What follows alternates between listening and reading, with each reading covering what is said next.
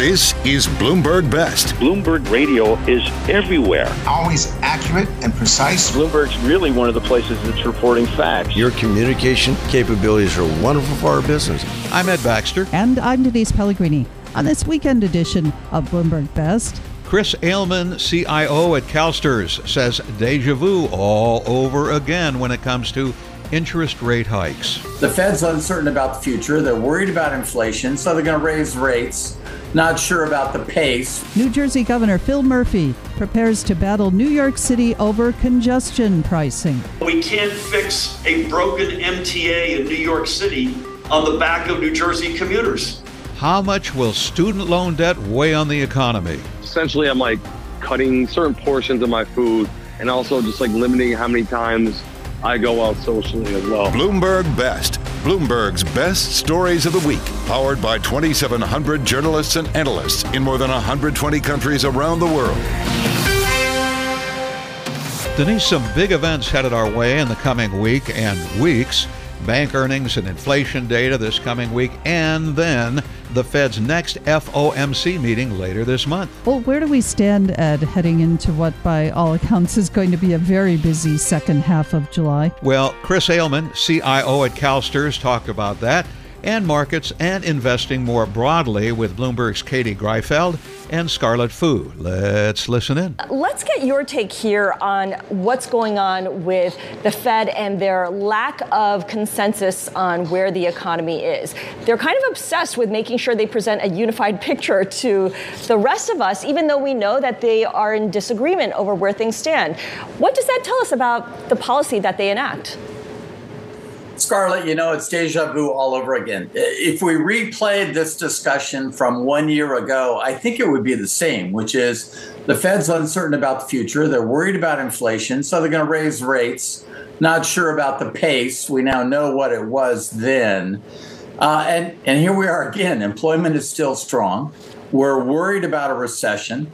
Katie is talking about an inverted yield curve. Happy birthday to the yield curve. It's 1 year of being inverted.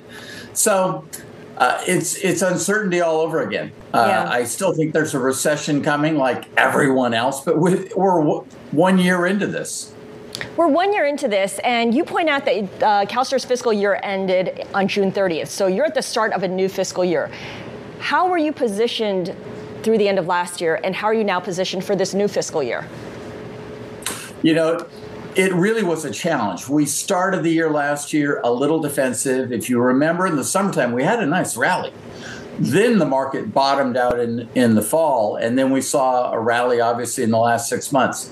To answer your question specifically, we've been slightly underweight. So we've a little bit underperformed our underlying benchmark. With that said, we're still almost 45-50% in stocks. Both U.S. and non-U.S. stocks did great last year. It's a bull market. U.S. stocks are up over almost 19% last year. Clearly, as you've talked, it's the largest growth tech stocks that were up the most. But stocks were up. So we did okay, but not smashingly. I expect probably an upper single digit kind of year. And looking forward, I think the best we can hope for is a single digit year. Okay, a single digit year, not too bad. I know that your fiscal year just started, but if you think about coming into 2023, the big call was that this was going to be the year of fixed income. And so far, it looks like it's turning into just another year for big tech. Is it still the year of the bond, or have we moved past that narrative? Katie, I would say it's the year to pay attention to bonds and to pay attention to the bond market. I think it's still going to be a mixed year. I mean, we're talking about the Fed debating to raise rates, not cutting, debating to raise rates. So, when I think about the Bloomberg aggregate index, it's going to have another challenging year. It was negative last year, not by much, but a little bit. The difference is now look at the yield curve last year to this year and how we're talking about yields, close to 5% in the 2-year. those are attractive income levels. So I think you're going to be able to, like money, buy and hold. In terms of trading in fixed income, it's going to be a tough year. Going to be a tough year trading those bonds. I want to talk about the credit market specifically, though, because when you say pay attention to bonds, I'm looking at spreads, both junk and investment grade, that have just been grinding tighter and tighter, it feels like, every single month. What message do you take from that? And do you think it actually matches up with the fundamentals? Katie, it's back to the old adage of, sad to say, but sheep get sheared and pigs get slaughtered. I think that people are getting a bit greedy when they're tightening in those spreads. They want yield. People are hunting for yield. That's usually not a good sign. But I have to say, the fundamentals in the stock market are almost equally baffling. We are still seeing earnings. I mean, employment is at a 50-year low. The market, the U.S. economy added 4 million jobs last year. So it's tough to say that investing into corporate won't do okay, but I wouldn't trade it. Again, buy and hold for a period, but don't try and trade it. It's going to be a tough market.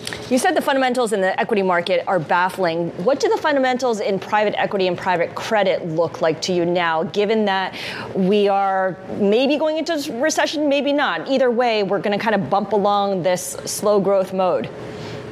Yeah, that recession, Scarlett, I even said was going to happen a year ago. It's still looming out there. You know, private equity, that market is still almost shut down. We're not seeing many acquisitions. You guys aren't having the classic merger Monday like we used to. We're seeing a few of those.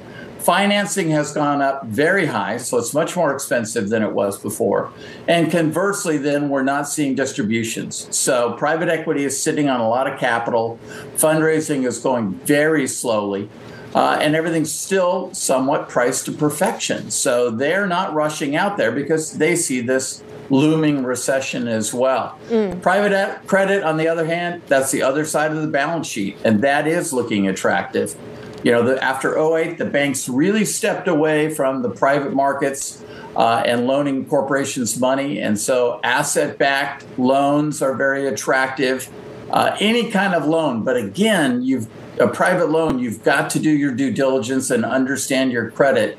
But there are lots of opportunities. Now, there's a lot of money in that marketplace, but and it's fairly fragmented with lots of different players. But corporations are borrowing even at these rates, and that's attractive. Chris, 30 seconds before we let you go. You said multiple times this is not the time to trade bonds. Would you ever trade bonds? What is the environment to trade bonds?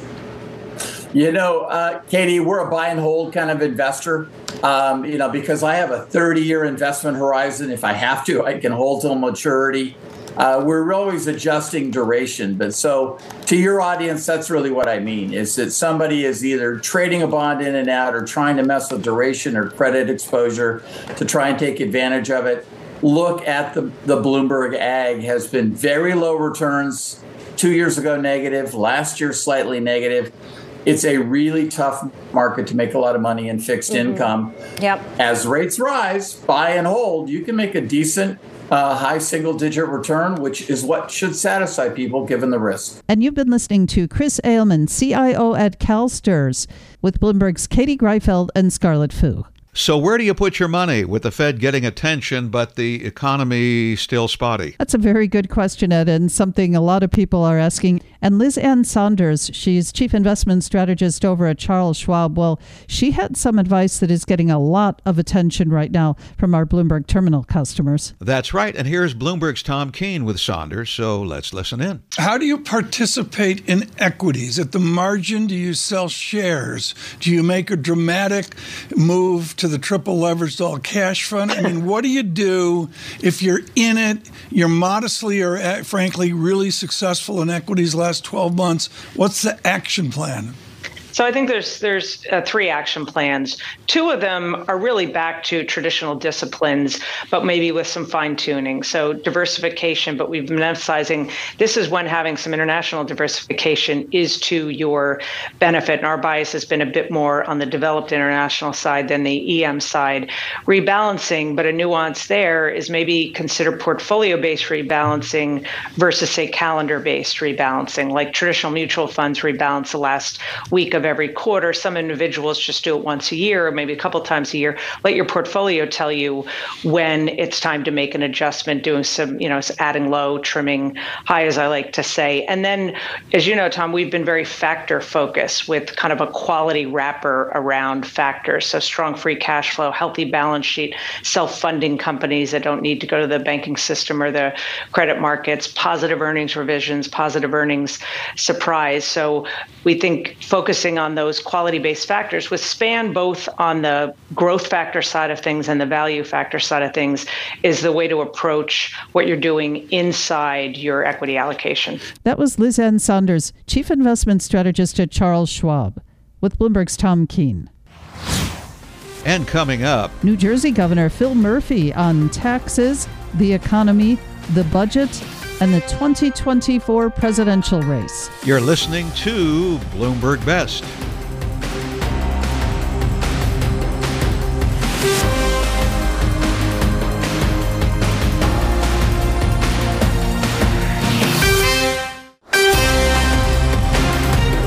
This is Bloomberg Best on Bloomberg Radio. I'm Ed Baxter. And I'm Denise Pellegrini. New Jersey Governor Phil Murphy is out and about talking about his state budget, the economy, and the issue that he has with New York City's congestion pricing plan. He sure is, Ed. And Bloomberg's Anne-Marie Hordern caught up with Governor Murphy, and she had a chance to ask him all about it. Check this out. You avoided a government shutdown in your state, record-setting budget. How concerned are you, though, about further spending into an economy that already is dealing with high inflation, and there's also concerns about a recession that could affect residents in your state? Good to be with you, Anne-Marie. Notwithstanding the criticisms you cited, in fact, almost universally the opposite is true.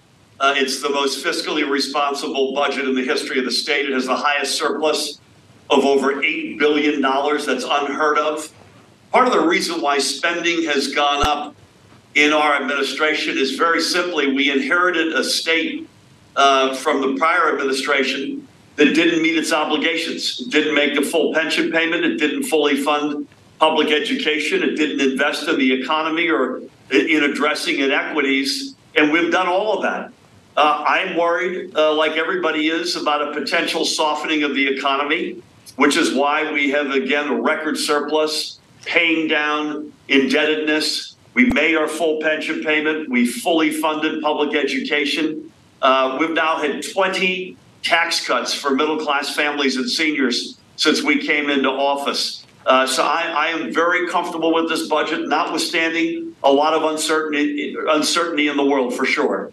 There also is going to be a sunset on a tax that businesses pay, and a lot of conservatives have been pushing for this. You yourself think that actually this is prudent for the state of New Jersey to remain competitive, but it's drawn a lot of error from progressives who want to see it. The other concern at the same time is states like yours starting to see more limited tax revenues as the economy slows.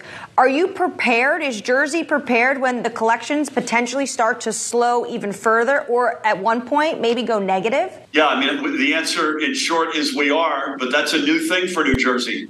We haven't been this well prepared in 30 or 40 years. In fact, we have let this corporate surcharge sunset, and that was the right thing to do.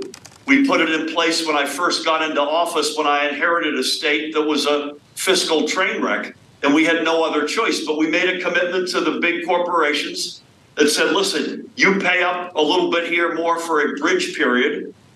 We will be true to our word and let this expire.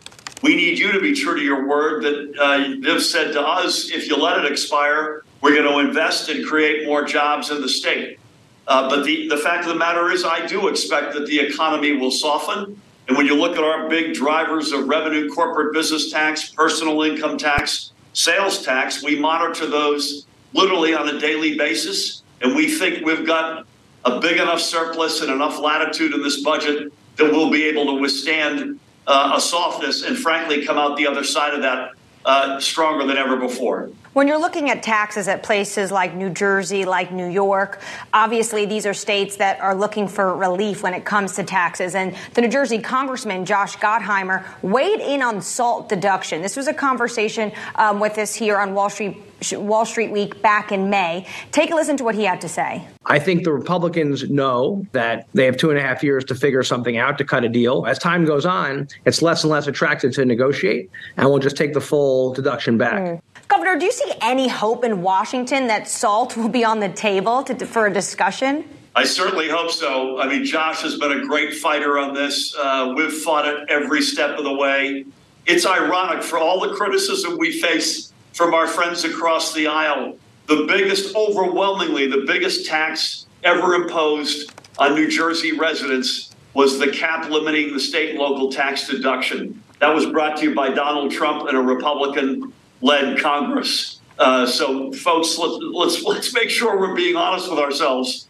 Listen, I hope there's latitude for some kind of a deal. I think Josh is rightfully pointing out that as the clock ticks further and further toward this deadline, there may be less latitude, but I'm not going to give up fighting for it. I want to ask you about another topic that I know is incredibly important to you, and this is what's going on in New York in terms of the congestion pricing plan. And it's reported that you've actually hired attorneys. Do you plan on suing New York? No news to make there yet, Anne-Marie, but we are lawyering up and we're considering all of our options. I'm not opposed to mitigating climate or pollution. In fact, we've got the strongest environmental record of any state in America.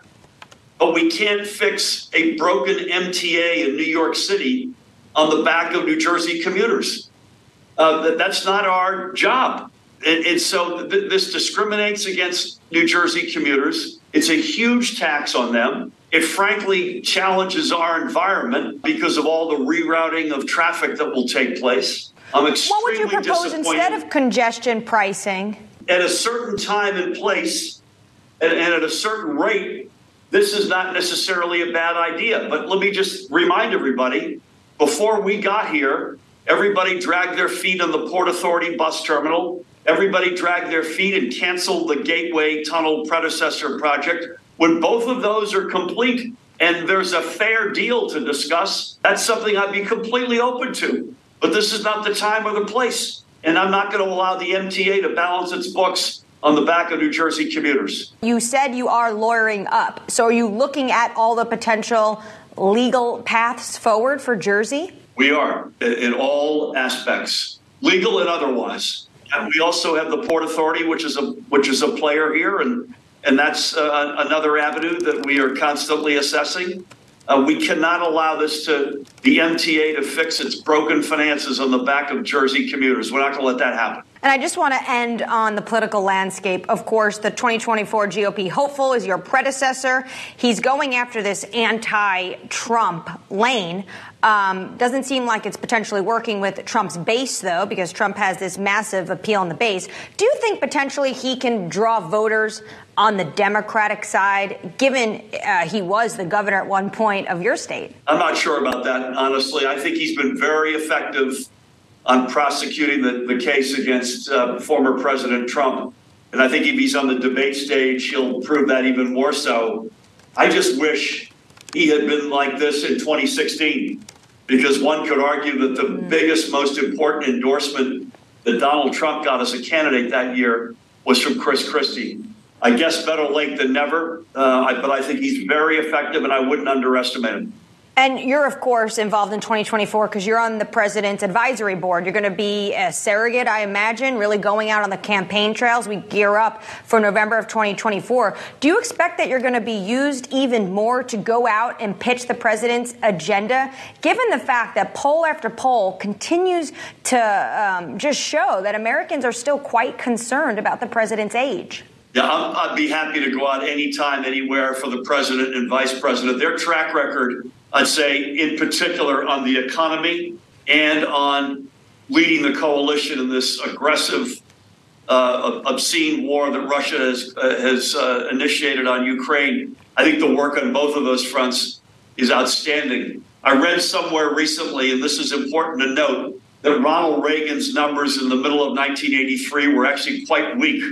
The economic recovery had really started with the Wall Street upsurge in the late summer of '82, and it hadn't caught up with his popularity. I suspect you're going to see something very similar happen with Joe Biden. And if I can be a part of that as a surrogate or any other way, I'd be honored to. You still keeping the door open for your own political future for the executive branch? That's an emphatic no, but thank you for asking. Well, I mean, you've alluded to it in the past, so many are still potentially thinking that you might wait in the wings if potentially there isn't a Biden in 2024 or maybe in 2028. So if you change your mind, please do let us know first here. You'll be the first I call, but I'm 1,000% behind Joe Biden and Kamala Harris. That was New Jersey Governor Phil Murphy with Bloomberg's Anne-Marie Hordern. And coming up, how much will those student debt repayments weigh on the economy? We'll take a close-up look. You're listening to Bloomberg Best.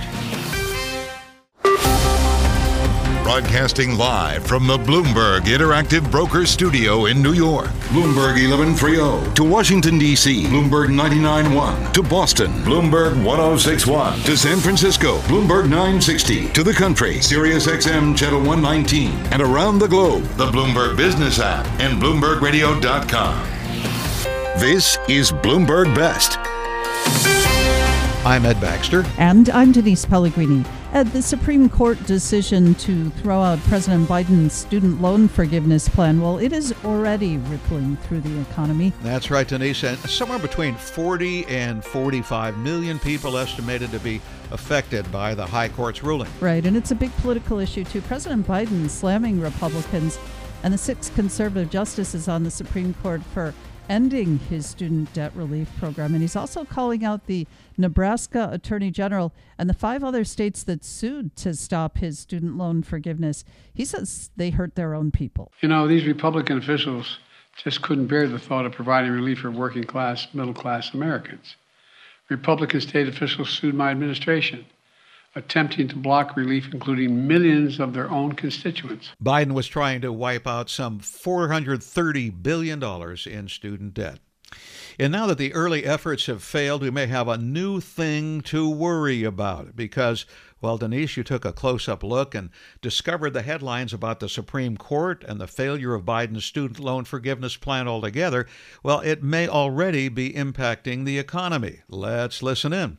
It's hard for me to wrap my head around repayment becoming a thing just because it's been pushed off so many times up until this point. Megan is 25. She's been working at charter schools in Boston and elsewhere after graduating from a top private liberal arts college in Connecticut. And she says she's in shock that she'll have to start repaying all of the tens of thousands of dollars she owes. I can see my lifestyle changing a lot, unfortunately. And Megan is one of millions of students, former students and others, reeling after the Supreme Court threw out the Biden administration's plan to forgive between $10,000 and $20,000 of student debt for many. For the typical student loan borrower, they're going to have to start paying about $400 a month. Mark Zandi, chief economist at Moody's Analytics, says the 1-2 punch of not having some of the debt forgiven and having to resume the monthly payments as soon as October is going to be painful. For many student loan borrowers,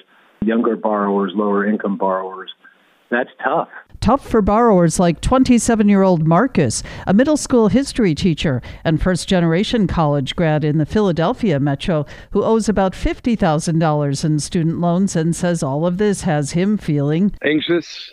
I'm feeling pretty, I'm not going to lie, it does sting. It does hurt. The fact is, we're not going to be given this assistance. Marcus is already cutting spending to get ready for the hundreds of dollars a month he now expects to start paying back. I'm cutting coffee every day. Like I'm basically building that as the end of the week luxury or gift. I'm cutting like daily stuff. Just like, if I want a snack, this or that, I'm like, do I need this? Do I need that?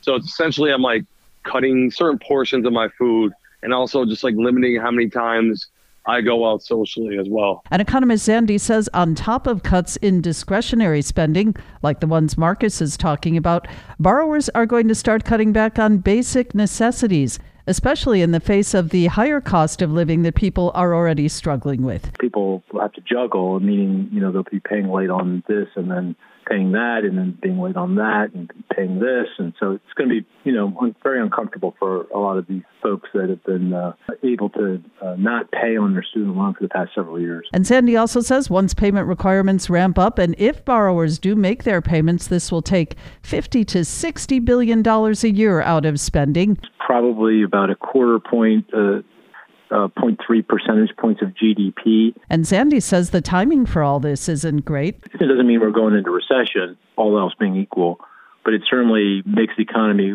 which is already vulnerable, even more at risk if anything else were to go wrong. Obviously, we're dealing with a lot of things that could possibly go wrong. Some other economists are even more worried than Sandy, including Thomas Simons, U.S. economist at Jefferies. It's almost like a tax increase. And Simons calls this impact very significant. $400 times 45 million people is almost $18 billion a month in the aggregate. And that is roughly a little bit less than 1% of nominal monthly personal income. Simons says, watch for a hit to spending on home appliances, travel, and any other aspirational spending. If you're looking at just discretionary spending, so taking out things like spending on housing or healthcare or utilities and that sort of thing, it's closer to 2% when you get down to that. Megan says she is planning on cutting back on buying locally sourced food from upscale retailers and also cutting back on travel and on other big ticket items key to the U.S. economy as well. My car is so old, so I just think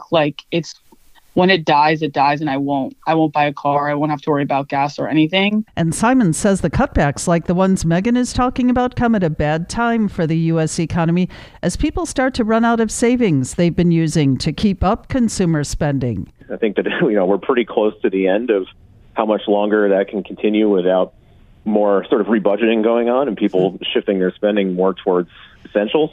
And as that happens, there are knock-on effects that eventually lead to higher unemployment and, unfortunately, a recession as well. Some borrowers have already shifted their spending to essentials and are still struggling, even without making payments, including Mariah, a 29-year-old in the Phoenix metro with an undergraduate degree as an athletic trainer who says, as a first-generation college student, she thought her degree was the end of her problems, but it turned out to be just the beginning. I feel like I will never break even. Mariah says she was skipping some student loan repayments even before the pandemic moratorium began, after salaries in her field failed to rise as much as projected and the cost of certifications intensified. And now, after a car accident and a layoff, she doesn't think she'll be able to start making payments again anytime soon. I did the math and I realized for every $2,000 I put in, I get about $4,000 worth of interest. And she describes herself as worse off than some of her friends who didn't go to college. I do have friends that didn't go to college, and I honestly I thought the joke was on them, and it's like the joke's on me. And current students and recent grads aren't the only ones hurting. Fidelity estimates older borrowers will be among the hardest hit, with baby boomers possibly facing payments of an average $600 a month, including for Parent Plus loans they took out for their children. And Jeffrey Simon says watch for boomer borrowers to struggle to keep up with their other debt. They have other debt that they did not have a moratorium on, right? So like auto loans and mortgages and all these other sorts of things. So I think that that's another issue, is that as student loan payments start to begin again, you're going to see a little bit more stress in credit quality and delinquency rates for these other products that maybe don't necessarily look like they would be coming from recent college graduates. One thing that could help ease the pain, the Biden administration is now offering a plan that would let borrowers ease back into student loan payments over time. Zandy says reality will sink in for those who owe. It's not a gift. It wasn't a gift in the first place. It was a loan. And I think students know that, understand that. And Zandy says borrowers who didn't get their degrees may struggle the most. And of course, for the borrowers who did keep making payments during the pandemic, they were able to pay down principal. And that's a good thing for their own balance sheets and for the economy. But especially for those who have not paid down their debt, Simon says the now you see it, now you don't shock of not getting flat-out loan forgiveness is going to have an extra impact on spending plans. Certainly, consumer and psychology is going to play into it a lot. And he says this will make millennial borrowers more cautious about spending long-term on things like buying a home. You think of this as like coming into the recession and then leading out to it in maybe like 2 or 3 years. That's where we'll start to see these psychological impacts, I think, really play out. As for the students we spoke to, Megan will be in graduate school this fall and avoid payments in the short term. Mariah is hoping to boost her income to cope, but even so, she's not sure she can make the payments. And Marcus plans to use every bonus he gets to pay down principal, meaning he says he expects to have to delay making big purchases like buying a home for years. It puts a big wrench in the plans that I had. A wrench in the plans Marcus had, a possible wrench in plans millions of others had for their money, and as the Federal Reserve eyes more possible interest rate hikes, a potential wrench in plans for those hoping for a soft landing for the U.S. economy. Denise Pellegrini, Bloomberg Radio. Oh, Denise, nice work. Thank you. A lot of stuff in there to think about, a lot of different tentacles that we're going to have to deal with. Yeah, you're right, Ed. And we'll be tracking developments for you here on Bloomberg Radio as the impact on the economy continues to unfold. And coming up next here on Bloomberg Best, we're going to kick the tires of the electric vehicle market with the CEO of EV maker Rivian, R.J. Scaringe. You're listening to Bloomberg Best. This is Bloomberg Best on Bloomberg Radio. I'm Ed Baxter. And I'm Denise Pellegrini. Denise, the road for EV makers has been rocky to say the least, but also inspiring. Yeah, both those things are certainly true, Ed. And Bloomberg's Ed Ludlow, one of the people very aware of that, and he had a chance to talk about EV production and expansion with R.J. Scaringe. He's the CEO of Rivian Automotive. Check this out. We are here in Southern California, not in Normal, Illinois, where the main factory is, but it's really important here because a lot of the R&D and engineering work that goes on here then gets translated to the assembly line in Normal, and that is kind of the story with this company, R.J. Scaringe. Hello. Hey, good to see you. Good to see you. The last quarter was a turning point for production, it seems. What did you fix? We started production about 18 months ago, and in the first 12 months we launched 3 different products, a truck, the SUV, and then a commercial van. And the complexity of launching any product is incredibly high, but to launch 3 products in parallel with a complex supply chain, we really felt that last year. We saw it with shortages of parts, which then led to shortages in terms of what we were planning to produce. But what we saw in Q2 is really the beginnings of the supply chain now really running in a healthy way. I joke that we had a board meeting a few weeks ago, and it's the first time in a board meeting where our supply chain slide had no red on it. So supply chain is healthy, it's keeping up with production.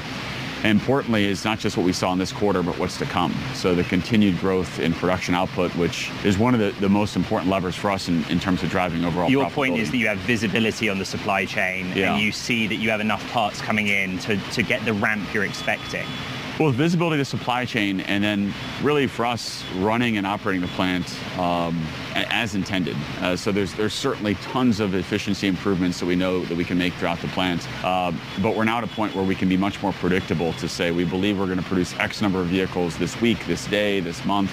And given that the supply chain confidence is there, and given that our operational sort of experience is so much stronger, we're able to have a level of predictability to the business that in the first 12 months we really didn't have. Some are asking, why didn't you raise guidance then? Because that plant on paper is capable of building many more than 50,000 units. Yeah, one of the other things we've gone through is just being very much thoughtful in not wanting to overpromise. So we want to make sure that we over-deliver on our numbers, over-deliver on our targets, and knowing all the unknowns that still exist in the system. The supply chain is much healthier, but wanting to protect for just some of the unknowns that could happen. How much did the introduction of the Enduro motor have to do with the ramp in the second quarter?